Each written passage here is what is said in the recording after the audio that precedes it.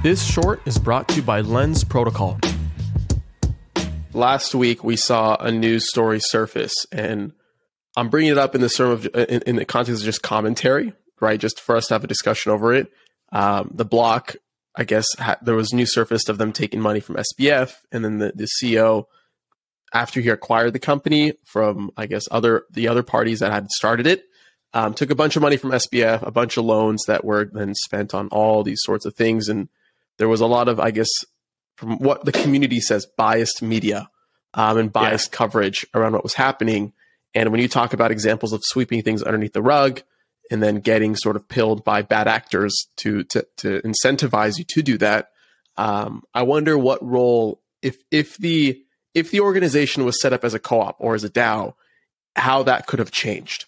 And if they did things from a community first perspective, from an operation model, from a monetization model, having more of a say and more transparency into how the media was covered and distributed and published and edited and all these sort of steps that come into producing a piece, what that would look like. Do you have any thoughts around that?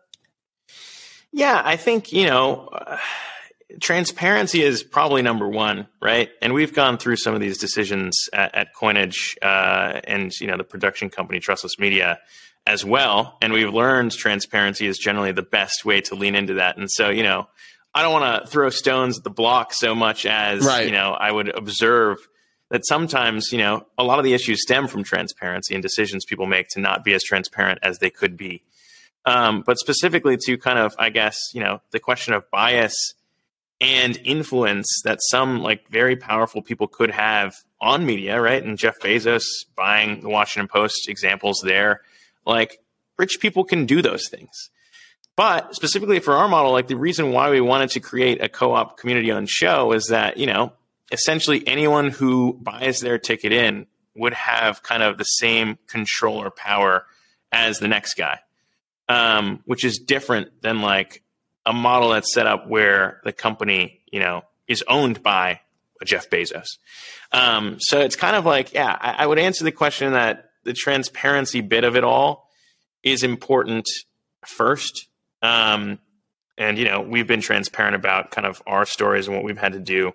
But I think that the model exists specifically for that issue, is that you don't want to have someone with more outsized influence or power funding these things in a way that is different. But yeah, I think that that's very much at the core of exactly why distribution and co-ownership in the cooperative model, where NFT holders can weigh in on this stuff matters.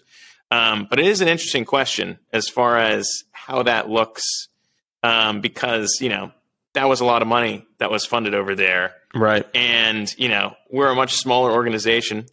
And so it's easy for me to say this model is way better now, right? But, funding is an interesting thing as far as keeping these things alive. And so those are decisions that each founder has to make when it comes to those things. But I just think, again, the model of transparency, or a model built on transparency and co-ownership, kind of enable some of that stuff. There are problems too. There are downsides, right? In terms of weighing in on some of the stuff in the Discord that I don't know, we're going to have to figure out in terms of token gating and make sure that maybe some of the stuff that we covered doesn't come out in a way that's not ready.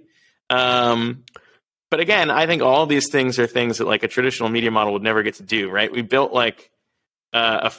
my fake shitty New York City apartments in the metaverse, and now the cooperative kind of co-owns those things. And those are things that I wouldn't be able to do at a traditional media company. So wait, we co-own your apartments. So does that mean we can stay in it as well? Or how does that work? A night with Zack? Yeah, we have a whole mock-up of this studio sitting on our Decentraland plot next to my shitty amalgamation of New York City apartments, and it's owned by Coinage. And so if that flips, if the community wants to flip that thing, that's a choice we all make together. And we part ways with my shitty New York City metaverse apartments in Decentraland. But it's a fun experiment is mostly what I'm trying to get at, is that, there are certain things that are wild and crazy that I think only a show like this or a community like this would be able to tackle, or at least experiment with. And we'll see what happens.